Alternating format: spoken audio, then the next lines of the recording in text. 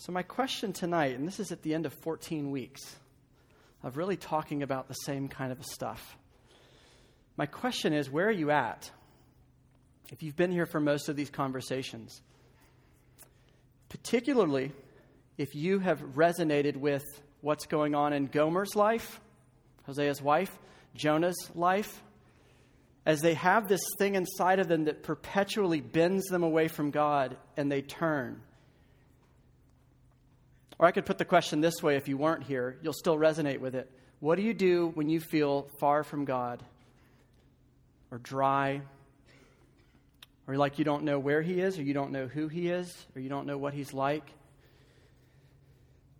What do you do when maybe you sing a song we sang, I think, last week, Come Thou Fount. Prone to wander, Lord, I feel it. Prone to leave the God I love. What do you do? What should you do? What can you do? That's what Hosea 14 is in our Bibles to answer. Because it's written to people who feel stuck, who feel far, who wonder, have I done this thing enough times that there is no hope for me? Or have I neglected this thing enough times that there's no hope for me? That the promises of God are awesome, the gospel sounds great, Christianity sounds great, but there's no way it could possibly be true for me if I'm really honest about what's going on inside of me. Well, you're in luck, because Hosea 14 is in our Bible. And I want you to hear a simple answer, also from that hymn, Come Thou Fount. The next line after this confession of my heart is prone to wander, Lord, I feel it. It's prone to leave the God that I love. The prayer is, here is my heart, O take and seal it. Seal it for your courts above. That's about as succinct a summary of chapter 14 of Hosea that you get. We are prone to wander, and we need God to take our hearts and seal them and change them and bend them in a new direction towards Him. I want to go through three things that are in this passage. And again, my goal and my prayer tonight is that this would be a simple epilogue to a long semester. There's three things that God really says to answer that question. What should you do if you resonate with this? If you believe Him, that you're also prone to leave, prone to run, prone to prefer life apart from God, life according to your own way. If that's you, what do? God says, first, return to me. And He says, when you come to me, bring words, bring confession. Then He says, when you do this, I will heal you. I will heal you. Come to me, come with words, and I'll heal you. The first thing He says is return to me. That's verse 1. He says, return to me, the Lord your God, O Israel. Come back to me. And this word turn is actually the thread that's tied the whole story of Hosea together. All 14 chapters, this long, tragic saga of this man, this prophet, who's called to go out and marry a promiscuous woman, or a woman with a heart bent away from her husband. Prone to flirt, prone to have a wandering eye, prone to leave him, prone to just be a roommate when she's home with him, but to light up and to be thrilled with every other lover, anybody but him. First chapter, God talks about Israel turning away from Him. He talks about Gomer turning away from Hosea. He talks about us and our hearts turning away from Him. So almost every other time in this book, when the word turn is used, it's in a negative, tragic, terrible sense that we've talked about multiple times, this thing inside of us that bends us away from God. But here it's used in the opposite sense. Return, or turn again. And so there's this ironic sense in which the same thing that led us away from God and leads you and I away from God is the very thing He calls us to do to begin to move back towards Him, is to turn. You think about, why did we turn in the first place? Usually it's something like this. We hear a faint whisper, or there's a glimmer of something beautiful and attractive to us. When the scale reads 140, you will be beautiful and you will be wanted and you will be okay. When you get the 3.8, your future unrolls like a red carpet, and you get whatever you ask for. And you'll be the one in your family that has financial security. When you get a position in leadership in this club or this church or in RUF, finally I'll be on the inside. People will respect me and I'll be secure. I'll be safe. Those little things, we catch whispers of them like someone calling your name in a crowd, and it gets our attention, and then we begin to pay attention. We give up things to listen to that voice. And, you know, if you've ever kind of paid attention to a distraction in a crowd and then you look up and you're lost and you're like, I don't even know where I am anymore. Well, God is saying that's how we first begin to take steps away from Him. And the way you first begin to take steps back towards Him is to turn and to pay attention and to listen. Now, some of you, I've talked to you. This series, Hosea and Jonah, has really got up in your business, and God's doing some amazing stuff in you, and you know He's calling you. You feel it. You perceive it somehow. Or just by faith, you know that this is for you. This is crossing where you're at in life right now. For some of you, you're going to have to take God's word for it. And I'm going to ask you to question, is your hearing more reliable or God's voice? Because there's a possibility that you've gone deaf and that you can't hear Him calling. But Edie just read it, and I just read it. What He says to you here is return. Come home. Call home. Come back. And so even through my voice, He is audibly speaking to you now through His word to come back to Him, irrespective of your background. Whether you think this applies to you or not, He's calling you to come back. Some of you perceive it, some of us do not, and we have to take God's word for it, or I'm going to ask you to consider taking His word for it. Who is it that God is calling back to Him? Who is He calling? He says, sinners. That's what He says in the passage. I'm calling sinners back to me. And we need to define this word again. We say it a lot. Hunter alluded to it in his prayer. And you might be thinking, wow, they really overdo it with this sin stuff. That's so 1800. Don't we have better terms for this now, like psychosis or mental health stuff or whatever else it is? But sin is the word that most accurately describes what is wrong with me and what is wrong with you. It was actually the Bible's description of what is wrong with people, men and women, deeply inside of us, what bends us away from each other, what makes us selfish, what makes us feel distant from God. That was actually one of the most compelling things I ever found in the Bible. And I'm like, this has to be true. I have never read anything else in psychology or counseling or history or sociology or any spirituality kind of thing that describes me the way I know myself to be. It is true to form. It is true to reality. It puts words to things I've struggled to put words to. It gives me a way of thinking and seeing what is really going on inside of me. What does it mean to sin? It means to prefer to be far from God. It means to suspect Him. It means to love to do the things that we do. We sin because we want to. We sin because we desire to. We sin because we see it as a more optimal outcome. And of course, it's bigger than us too. We've talked about that plenty of weeks. We're victims of sin too. It's done to us. We're victims of sin in a huge way, but at the end of the day, we sin because we want to. And God is calling sinners back to Himself who sin because they prefer to sin. That's the kind of people He's calling back to Himself. And it's important that we grasp this. Because if you don't, there will come a day when you wonder, if you get into the Bible or you come around church or you hear the Bible taught, where you'll begin to wonder, is there any way possible that He would ever have any interest in me or any hope for me or any change for me or any grace for me?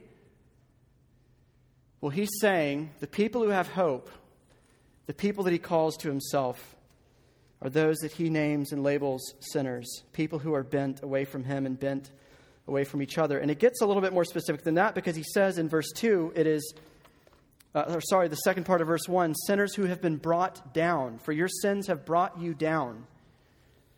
What does He mean by this? He means that we are victims of our own foolishness. And I know you feel this, because this kind of stuff leads to most of the self-hatred we feel inside. Most of the reasons you don't like yourself is because you realize you're a co-conspirator in your own downfall, right? It's some of your worst habits. that just frustrates the fool out of you because you know if I would just get up earlier, this problem would go away. If I would just study more, this problem would go away. If I would just get over this and move on, the problem would go away. And so we heap abuse and hatred and violence upon ourselves because we know that we're in on it. We know that we've become the victims of our own sin. Our sin has brought us down. It's brought us down into the dirt. It's brought us down into the mud. And deep down inside, we all feel like the soccer player who every single game has an own goal. He scores on his own team. She scores on her own team and just bears the shame of that. And the rest of the game, you're in your head. So you keep doing it. Does this resonate with you? This is my story. This is my life. God says he is calling to himself sinners who have been brought down or brought low by their sin. Other places in the Bible that talk about sin bringing us down low means it tangles us up. Hebrews, sin that so closely so closely lies at hand, it entangles us. Genesis talks about sin as a lion waiting by your door to pounce on you and devour you.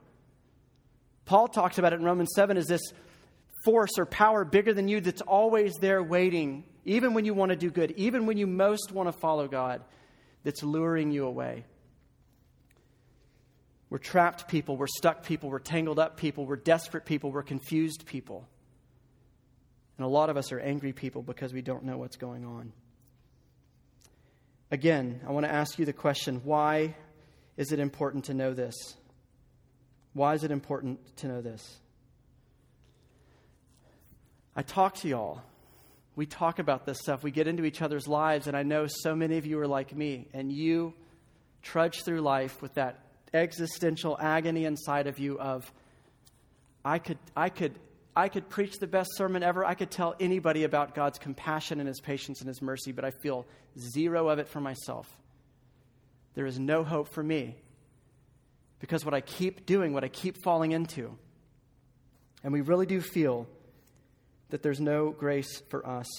And so we live with a graceless tyrant of a God who is indifferent to our suffering, who looks at our own scoring on ourselves all the time and just laughs and says, man, if you just learned your techniques better, you wouldn't do that. And this is how a lot of us live our lives. And so the gospel becomes the worst news ever, not the best news ever. And I want to wrestle with you. I want to wrestle with your doubts. This passage wants to wrestle with you. Do you really think you're worse off than Gomer? If you haven't been here the past few weeks, go read the rest of Hosea. Are you really saying that you are worse off, more wayward than Gomer? Are you really saying that you're more evil than Israel was? These were the people of God in all the earth. They were God's billboard to the rest of the world. This is what a grace-transformed person looks like. And men were going to the temples of Baal to have sex with cult prostitutes as some kind of a spiritual seance to try to bring fertility to their crops. And you're saying you're worse than that? They would sacrifice their babies. The blood of their children was spilled to try to secure rainfall for the next year's crop and the money that it would bring. And you're saying you're worse than that. Israel is kind of unhinged. It's in death spiral. Gomer's life is in death spiral. Jonah's life from before spring break was in a death spiral. Are you really saying you run harder, faster, longer than Jonah? Because Jonah, Gomer, Israel, and you are the people that God is still talking to, still engaging with you, still addressing you, still saying, come home, come back, come to me. You've got to join me in the fight of wrestling against your own suspicions and thinking that you're worse than anybody else. Part of the reason these people have been preserved and their stories preserved in Scripture is to wrestle with you and to say, hey, come join the party as it were. We are all a big group of profoundly evil, broken, wayward people. That in you does not make you different from the rest of people. It makes you similar. And these are the people that God says he saves. Here's the joy that this brings to us. Martin Luther said, so when the devil throws your sins in your face and declares that you deserve death and hell, tell the devil this, I admit it that I deserve death and hell. What of it? For I know one who has suffered and made satisfaction on my behalf, and his name is Jesus Christ, Son of God, and where he is, I shall be also. And it doesn't just bring us hope, but it brings you great emotional ballast on the days when you don't feel lovable, you don't feel loved by God, you don't feel his presence. C.S. Lewis in Mere Christianity says this: the great thing to remember is that though your feelings come and go, God's love for you does not. It is not wearied by our sins, our indifference, and therefore it is quite relentless in its determination that we will be cured of those sins at whatever cost to us and at whatever cost to him. What kind of person does God call specifically? Sinners who've been a mess of their past, their present, and are probably going to make a little bit of a mess of their tomorrows. That's who God calls. That's who he welcomes. That's who he's still talking to. That's who he is still interested in. Do you fit that diagnosis? Who is God calling us to return to? He says, return, O Israel, to the Lord your God, for your sins have brought you down. Bring your confessions and return to the Lord. Say to him. Repentance, coming back to God, responding to that voice, that call, wooing you back home, is movement back towards a person, not to obedience, not to discipline, not to trying harder, not to the habits and the accountability systems you used to have set up. God calls you to himself, not to a lifestyle or behaviors or whatever else. He first and foremost says, come to me. Jesus says, come to me, you who are weary and heavy laden. Not come to spiritual techniques, not come to self-discipline strategies, not coming to trying to be a better Christian. Come to me. I am the way, I am the truth, I am the life, I am the door, I am the great shepherd, I am the king, I am the great physician. Do you hear that? That God calls you to himself, not to Christianity, not to some other lifestyle you used to have back in high school when you were really involved in your youth group. He says, no. Push that aside. I'm talking to you. You come to me. That is who he is calling us to. Brian Habig is a pastor that I love. He gets through to me. He speaks to my heart every time. He was very helpful for me on this passage. He tells the story of a friend of his who had a few kids like I do. Kids dramatically disrupt your ordinary life if you haven't realized that yet. So this guy, this dad, after he has his first kid, he adjusts his schedule a little bit to be home a little bit earlier, to stay around in the morning a little bit later, to be with his son and his wife and to help out. Has another kid a few years later. Makes a few adjustments, but it kind of always goes back to the default of workaholism. He's always at the office. He's always coming home late. I'm sorry. I know I said I'd be home at 5, but the boss asked me to do so and so. So their first son grows up a few years. He's about 3 years old, and he's hitting these terrible threes. He's acting out. He's melting down. He's not obeying. He's not listening. It's just like daily battle with mom and dad between this 3-year-old and his parents. Finally, one day, mom and dad get so exasperated at bedtime, they put their little boy on their bed and they say, "What do you want? What is it?" And with unimaginable clarity and honesty, their little 3-year-old boy looks at his dad and he says, "I want you."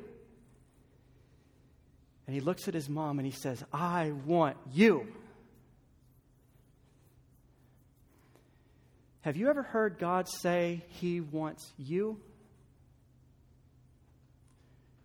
What you would expect a 3-year-old to say is what Alex and I were talking about earlier. Our favorite breakfast cereals, Lucky Charms, Cinnamon Toast Crunch, Honey Smacks. That's what I want from mom and dad. I want another show of Ninjago. I want to stay up later. I want a heavier Easter basket. This 3-year-old knows what it's all about. He says, "I want you, Dad." Mom, you want to know what I most want? You is what I want. God is not calling you back to all the things you think he might be calling you to return to. He is calling you to come back to him. And he's saying, "I want you." This is deeply, deeply personal when we see what he is doing. He says not just return, turn again. Make one more turn, one more pivot. You pivoted away from me. You turned away from me. You saw these glimmers. You heard these voices. You've realized it has not brought you the life, the security, the control, the hope that you thought it would. Pivot again. Turn back. Listen to my voice. And he doesn't just say turn. He says turn to me. But he says next, when you turn, when you come back to me, come with words. That's the literal Hebrew here. Take words with you. Bring words with you, verse 2. Here it says, bring your confessions and return to the Lord. Say to him. He says, when you come to me, come with honesty. Come so we can finally have the conversation. What conversation? The conversation. Get what I'm saying? The one you've needed to be having with him for months or years or your whole life. The elephant in the room. I don't love you. I'm not a good person. I'm not, in a secular sense, I might be a great person. Love your neighbor, don't do harm to your fellow man or woman. Yeah, I haven't violated or transgressed those laws, but I am always out for myself. I don't care about my friends. I want their attention. I want their praise. I want to be their best friend. I don't love school for the sake of learning and intellectual growth and serving my neighbor. I want it because it's going to get me somewhere else. Come with honesty. Come finally talking about what we should always have been talking about to begin with. This honest confession. Don't come, he says, with excuses, with rationalities, with self-denial, with defensiveness, but you don't understand. The only reason that happened is because this happened. Don't come with formalities. Don't come with cliches. Don't come with shallow diagnoses. Don't come with promises to do better. Don't come with rededications or recommitments or resolutions. Come and talk to God about what you know you need to talk to him about. Come out of your closet. Come out of the darkness. Come out of the hiding. Come out of the marketing spin and put words to what is true and say it. This is what Israel is portrayed as doing in this passage. Second part of 2 through 3. They say to him, or God says, this is what you can say to me. Are you stuck? Do you not know even how to pray anymore? What am I supposed to say to God? You're talking about go to him. What does go to him mean? What am I supposed to do? Oh, he loves you so much. He's given you a script. He's not opposed to you coming to him. He said, hey, writer's block, here's your prayer. Forgive all my sins, Lord, and graciously receive me. I don't feel like you'll receive me, but let me in, receive me. Let me come near so that I may offer you our praises. Assyria cannot save us. Georgia football cannot save us, nor can our war horses, nor can my GPA, nor can my health, nor can my personality, nor can my witty humor that gets me all the attention I could ever want, nor could my body image, nor could my weight.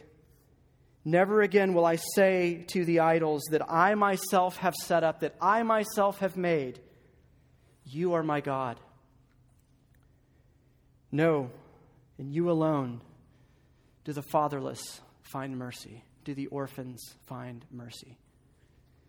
That is the conversation that God wants to have with you. Whether you have never known him before or whether you are doing this for the 4,000th time. This is what repentance is. It is the conversation. Look, I'm just like y'all. I'm not beating up on you. I'm telling you what I heard in myself all through my life and what I hear in you. A lot of times we'll sit down together and something is on your chest you want to get off. And sometimes people will say stuff like, me and my girlfriend or me and my boyfriend, we messed up. We got a little too physical. And I used to just sit there and be like, I kind of don't want to hear many details of that. We'll just talk about that. But then I'm like, I got to ask some follow-ups because you need to say the words. Because we messed up is not a confession. It is spin. It is self-righteousness. We crossed boundaries. It is lying. It is not honesty. It is spinning. It is posturing. It is pretense. And I know that for James to come true, confess your sins to one another that you might be healed. To confess your sins to God that you might be healed. It must be true.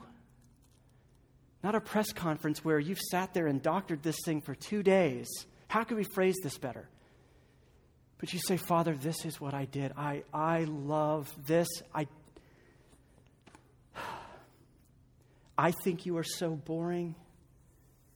The thought of what you call sexual purity and integrity to me sounds like the worst life ever. I believe you're after me. I don't believe you're for me. That's why I did this. And this is what I did. And I wanted to do it. We didn't accidentally fall into it. That is a confession. That's the conversation when I say the conversation. Until you're willing to have that conversation, you're not going to get very far at all. Just as you would if you sinned against a friend, you did something terrible to your mom or your dad, and you go back to them and say, I'm sorry, I didn't get much sleep that night. And they're like, okay, but did you hear what you said to me? Until you address it, until you call it what it is and name it for what it is and put it all on the table, we really haven't done anything at all except to continue our running, to continue strong-arming God while going through the motions.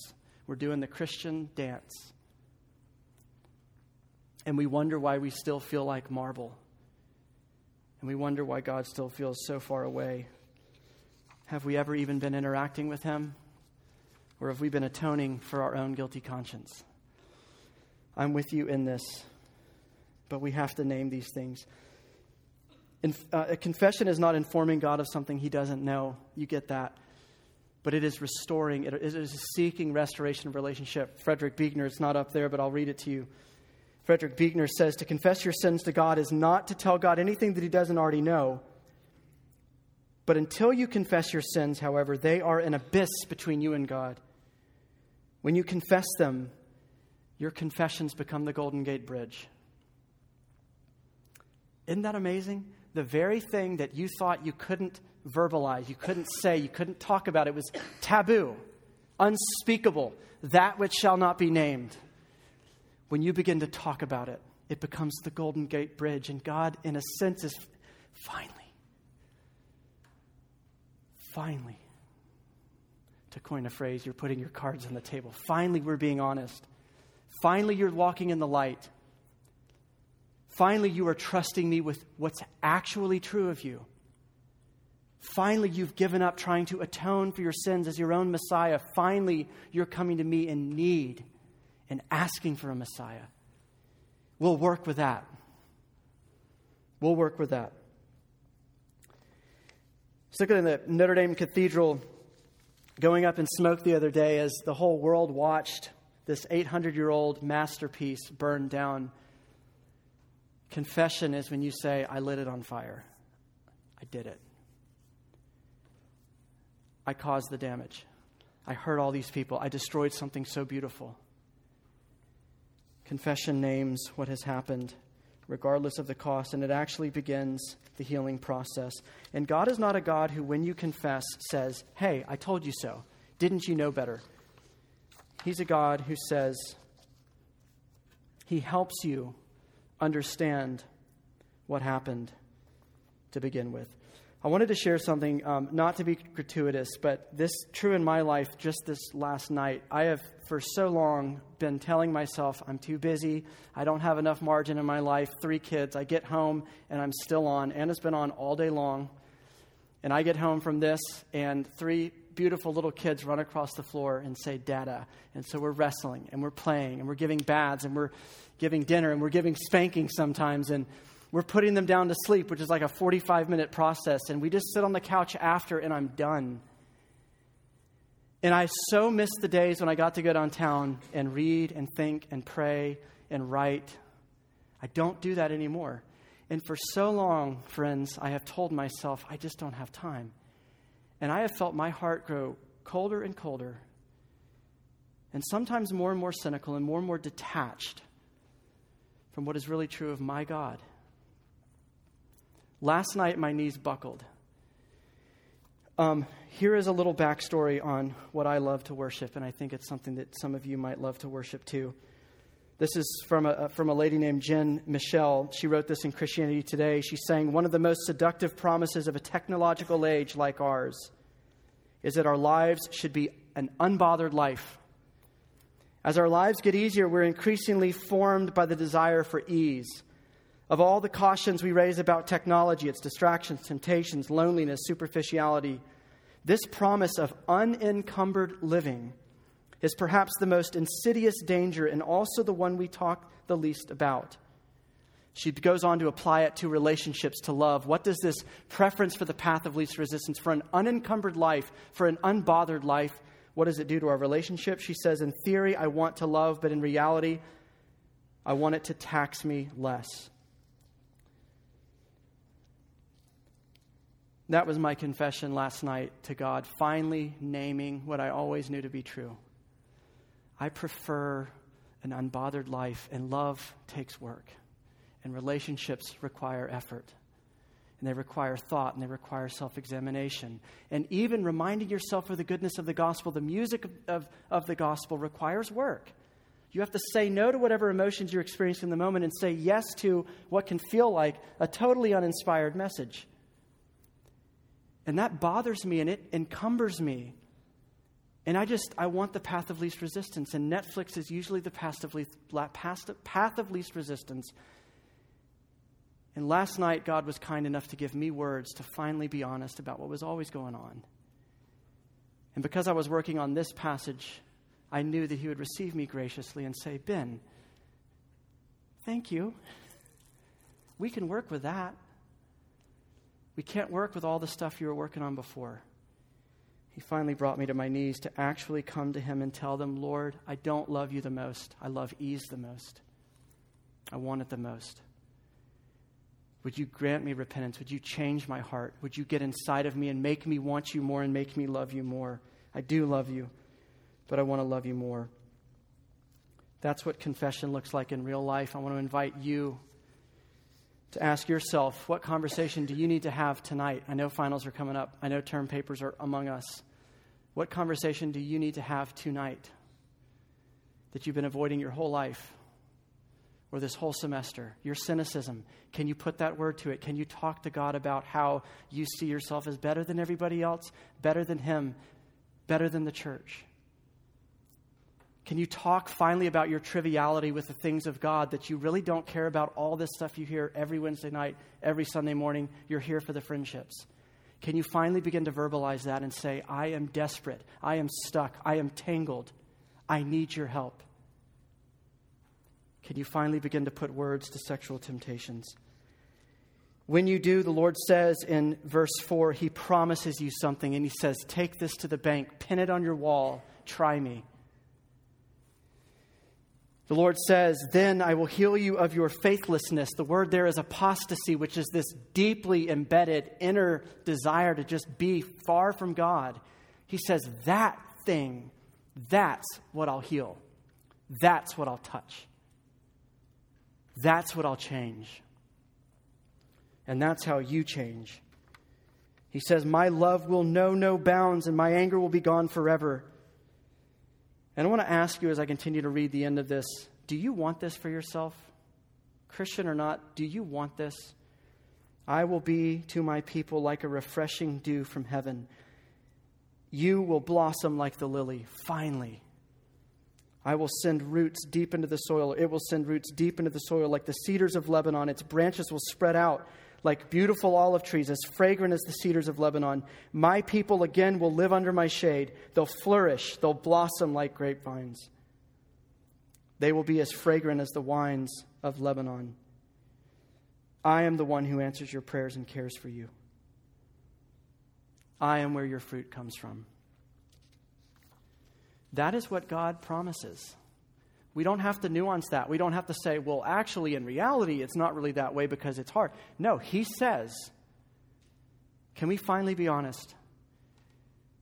Will you finally say, I need this God, this Savior, a friend of sinners, the one who came for the ungodly, the one who loves the unrighteous, the one who came to repetitively, day after day, hour after hour, shower mercy on the man and the woman who knows his or her need of it. He says He will do this. And what He is saying here, and I end with this, is not just that He'll give you your life back. He's saying He'll give you Him back. Some of you have had God. If you're a Christian, you have Him forever. You are united to Him. You are married to Him. Nothing will separate you from His love. But there is plenty of things that will separate you from the perception of His love, the sense of His love, right? The sense of His presence. That's what you get back immediately, is to get to abide with your Father and to know that He's for you and to know that He loves you. That sense of His presence, of His goodness, of His favor towards you, that you can bring all that you're dealing with to Him. But the gospel also gives you your world back, and it decenters you. Last night, UGA baseball went 20 innings, a UGA record. Some of y'all were there for the first 7 or 10. 2 of y'all were there for all 20. Lily and Caroline, you get some kind of award. Justin Clement was over at my house this morning. He was telling me about that game. He was there for the first part, and he said, about midnight, someone at the stadium put out the word to all their buddies, you've got to get to Foley Field right now. We're playing Clemson. We're tied. It's like 18 innings in. It's 1 o'clock in the morning. Get over here. All these guys in this fraternity and all these other people from around campus get the call, show up at Foley, get behind home plate, and heckle the you-know-what out of Clemson and cheer our team on.